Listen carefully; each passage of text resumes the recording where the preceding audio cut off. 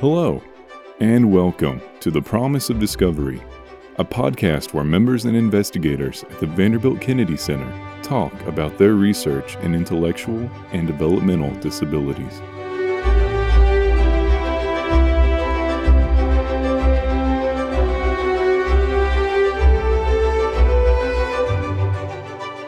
Hello guys, my name is Leanne Cianez and I'm a research assistant under Dr. Alan Lewis at Vanderbilt University Medical Center. I'll allow Dr. Lewis to introduce himself.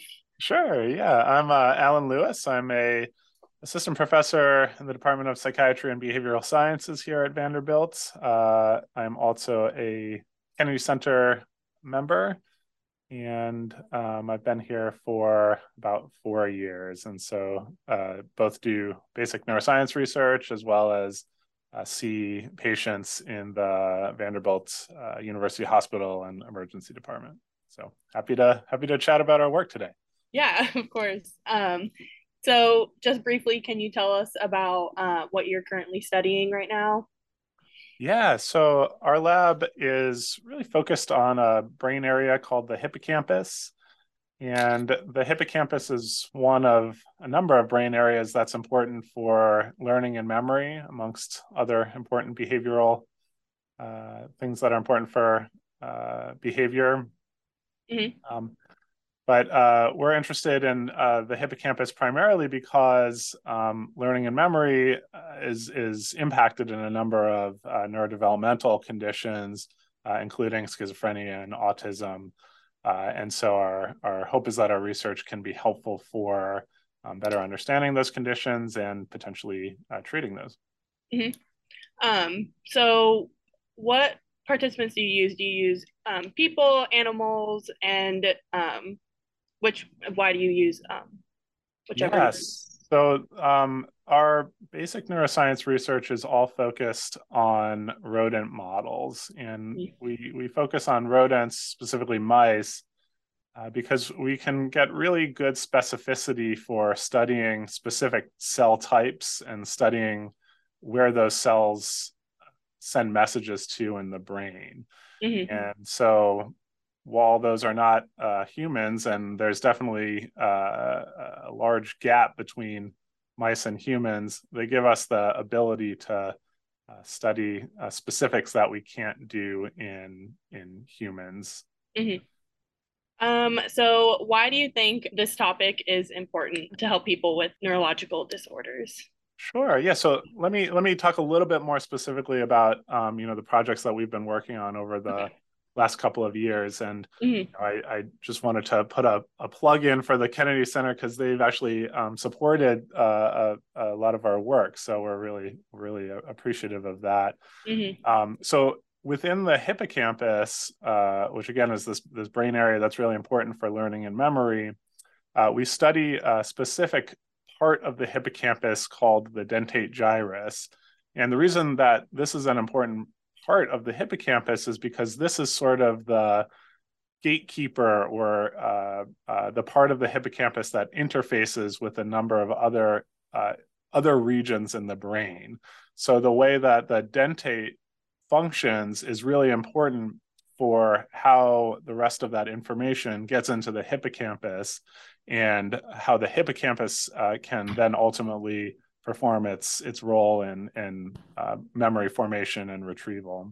Mm-hmm. So we study a specific cell type in the hippocampus called Mossy cells. And these cells are really important for a number of basic hippocampal functions. But one of the things that our lab and a number of other labs have shown is that these cell types are really important for very fine-grained distinguishing between very similar experiences.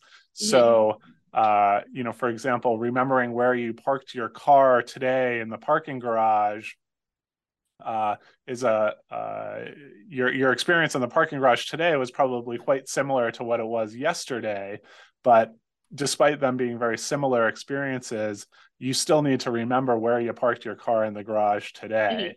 And so part of the role of these Mossy cells and other cells in the dentate and hippocampus is really fine-grained distinguishing between similar experiences. And that is actually been shown to be impaired in many different psychiatric disorders, including schizophrenia, and a number of other neurodevelopmental conditions too, as well as things like post-traumatic stress disorder. And so, not only is our work, we think, important for understanding sort of how the brain does memory at a basic level, but also how those memory functions can be impaired and contribute to symptoms in different psychiatric or other related conditions. So our hope is that we can use this basic biology to then develop more targeted treatments based on the underlying mechanisms. So you gave an example of a person trying to remember something, or trying to remember where they parked a certain day. If you take it back to like the mouse model, are there certain like experiments that we can do to kind of get like similar results? And then if there are there different mouse types or breeds to use as well? Yeah, great question. So thankfully, there's actually a lot of really good behavioral tests that we can do in mice, which allows us to sort of ask them whether they can distinguish between two things that are really similar. So, while we can't literally say, which one is, the same and which one is different, we can develop or we can use different techniques to so that their behavior can show us whether they can distinguish these things. So one of the most common things that can be used is something called contextual fear conditioning, which is kind of a complicated sounding name, but essentially all it is putting a mouse in a box that has different cues on the wall or other cues like different scents or textures of the ground, and giving them a mild foot shock. And mice show a very characteristic response to that foot shock, which is freezing. And in a mouse that has intact memory, when you take the mouse out of the box that they got shocked in and then return them to that box some number of hours later, those mice will remember that this is the context that I got shocked in, and they can show us, so to speak, that they remember that by freezing again. And so what we can do is we can adjust how similar the sort of test box is to where they got shocked in. And that enables us to tell whether mice can distinguish that was a setting that they got shocked in. So that's one of the really common paradigms. And by making them using contexts where we shock them in one context, but don't shock them in a very, very similar other context, we can show over time that the mice can learn to distinguish between these two contexts. And we know that when you have damage to certain parts of the dentate gyrus or the hippocampus, or change the types of cells that are present in the dentate gyrus, mice are unable to do that. They're unable to distinguish between these two similar contexts. So this is sort of a way that we can specifically study how the cells we study are important for context discrimination, or also sometimes this is called pattern separation. And as far as the different types of mice that we use, it really is dependent on what our focus is for the experiment. So we're lucky that we're living in a sort of a scientific day and age that people have discovered ways that we can really specifically target the cell types that we're interested in, and either activate those cells or inactivate those cells, or even put some sort of recording probe near those cells and specifically record activity from those cells when mice are doing different behaviors. So it's actually a really exciting time to be doing this type of neuroscience research. We've never before had the specificity of tools and the range of tools that we have now to really understand how certain cell types and also their connections to other cell types contribute to these types of behaviors. With the new technologies and many different mice that people can use in research, what are ways that you can like damage the hippocampus and study the effects of that? Yeah, that's a really important question. So I think it depends on what is the question that you're trying to answer. So for example, if one of the mouse models that we use in the lab is a mouse model of the human 22q11 deletion syndrome, which in humans is caused by basically a deletion of a chunk of sort of genetic information code called a chromosome. And that leads to a deletion of a number of different genes. And in humans, that can lead to different forms of neurodevelopmental conditions that look very similar to either autism or schizophrenia or learning disabilities.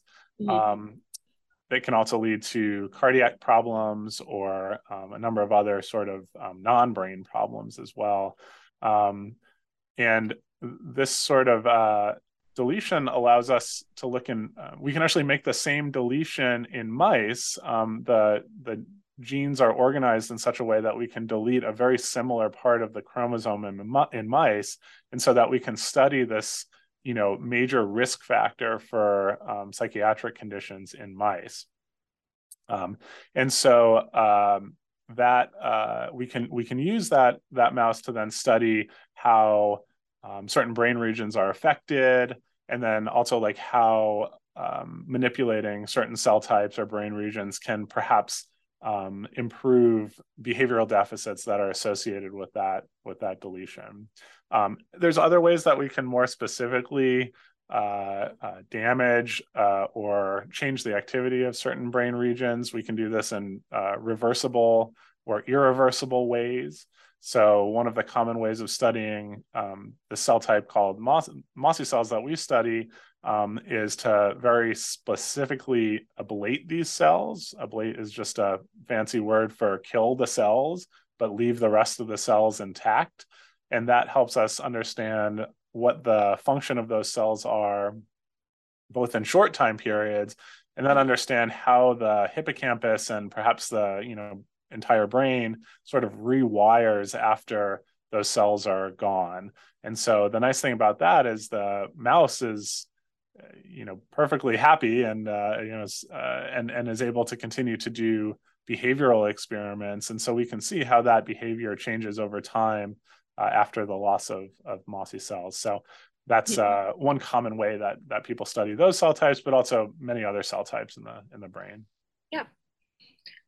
So overall, like with all the projects that you've done over the years, how do you think this will help people in the future with disabilities? Yeah, I think our hope is that by understanding the mechanisms as to how these cell types contribute to memory, that when we go to try and understand ways to treat these conditions, that we can do it in such a way that is really based on the evidence or the mechanism that we think is important. And so I think of this work not specifically as kind of treatment work or kind of at the sort of the end of I guess sort of the drug discovery process from sort of like basic science to humans, but the hope is that it can contribute. So as an example, our most recent study showed that mossy cells, especially mossy cells in one part of the hippocampus called the ventral hippocampus, strongly express a receptor called the glucagon like peptide 1 receptor, and it can be abbreviated GLP-1 receptor. And this is important because GLP-1 receptor can be activated by a number of different drugs that are currently in existence, but for other for different, completely different purposes. So GLP-1 receptor agonists, which are drugs that activate the GLP-1 receptor, are commonly used to treat diabetes because the GLP-1 receptor is in the pancreas and secretes, helps secrete insulin. But the interesting thing is that these drugs also can get into the brain and potentially could be used to modulate or change the activity of cells that express that receptor, which we think includes MOSI cells, and perhaps could change the way the dentate functions. And so, to me, this is a really critical form of research because finding new ways to use existing drugs would cut out years and years and hundreds of millions of dollars of cost to develop completely new therapeutics. And so I think that this is a potentially good example for how basic science research that's not necessarily sort of directed with any specific treatment goal or endpoint can open new avenues that actually might have true therapeutic potential in the near term rather than the very, very long term, because we know it takes many years to develop completely new drugs. Yeah. What have you learned so far, kind of like going into that direction? Yeah, so our studies basically have shown that we can give a systemic injection. So, similar to how humans use these drugs, we can give a systemic injection of a drug called Exendin-4, which is similar to the human drug exenatide, and we can activate MOSI cells in the ventral, or basically the bottom portion of the hippocampus.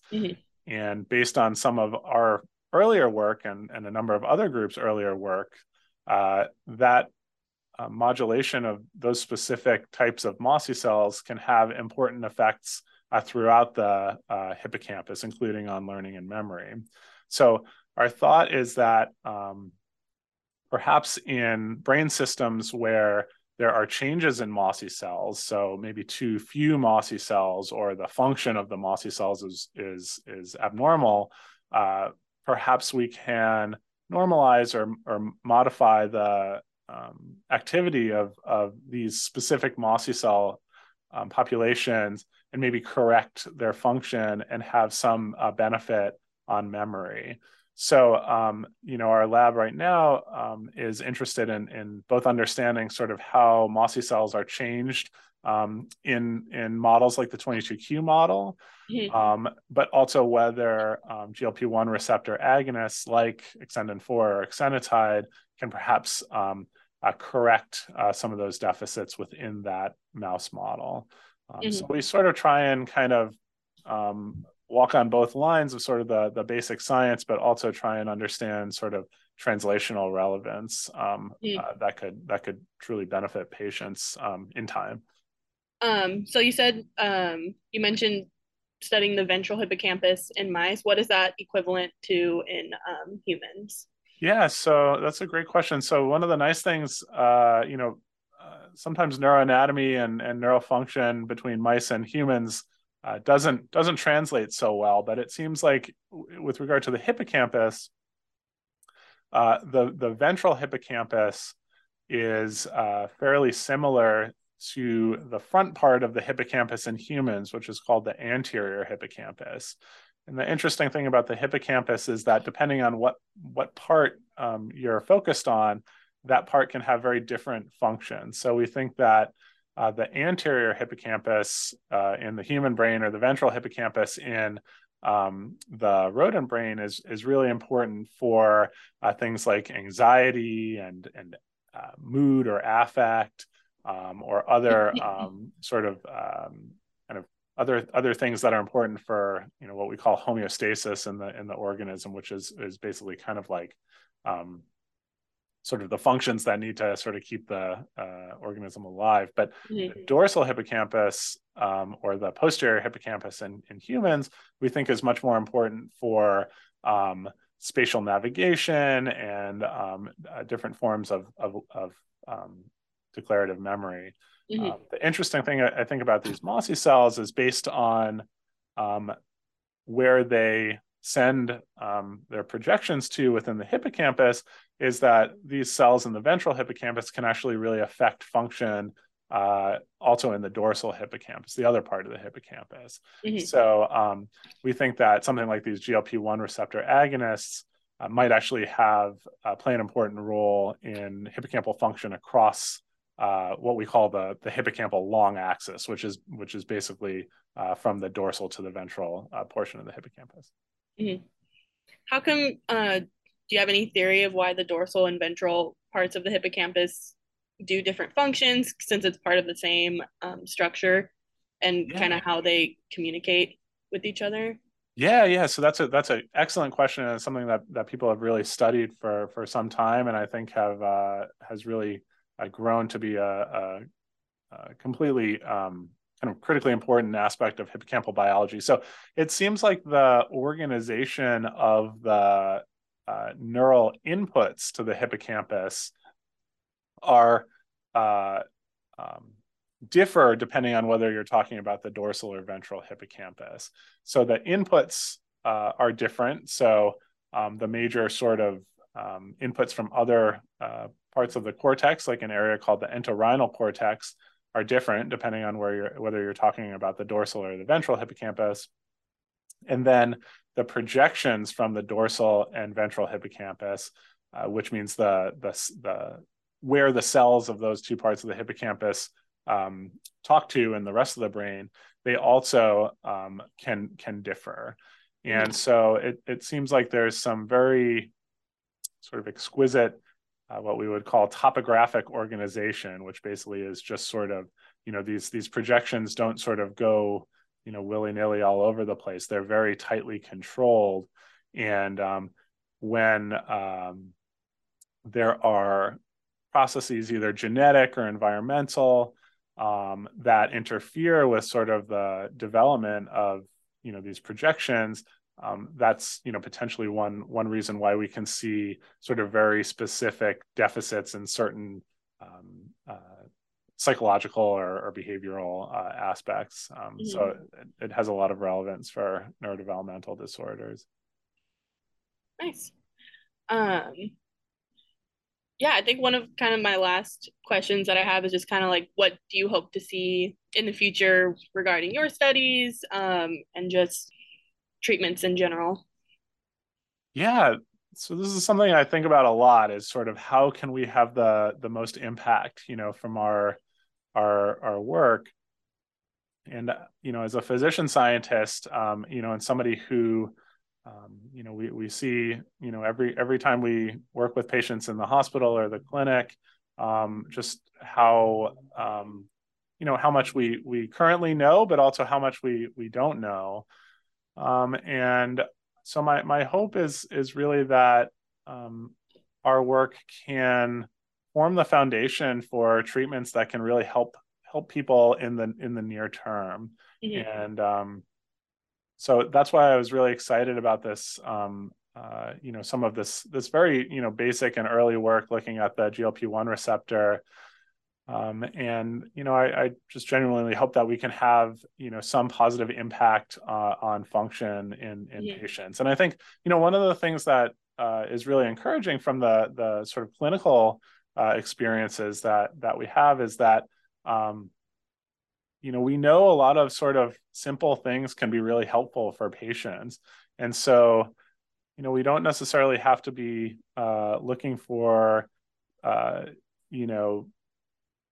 what kind of we would think of as like a cure for different conditions. We're really just trying to find ways that we can sort of support function and quality of life for people and their families.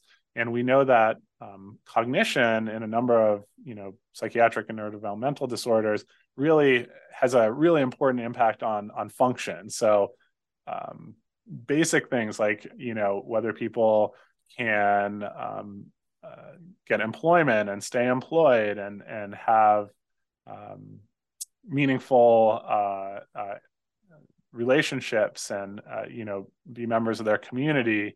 Mm-hmm. And so I think that anything that we can do that can improve that and can be scalable too, so something that can be delivered to a number of patients would really have a huge impact. And so I hope that our work can ultimately move the needle in a positive direction for those conditions. Mm-hmm.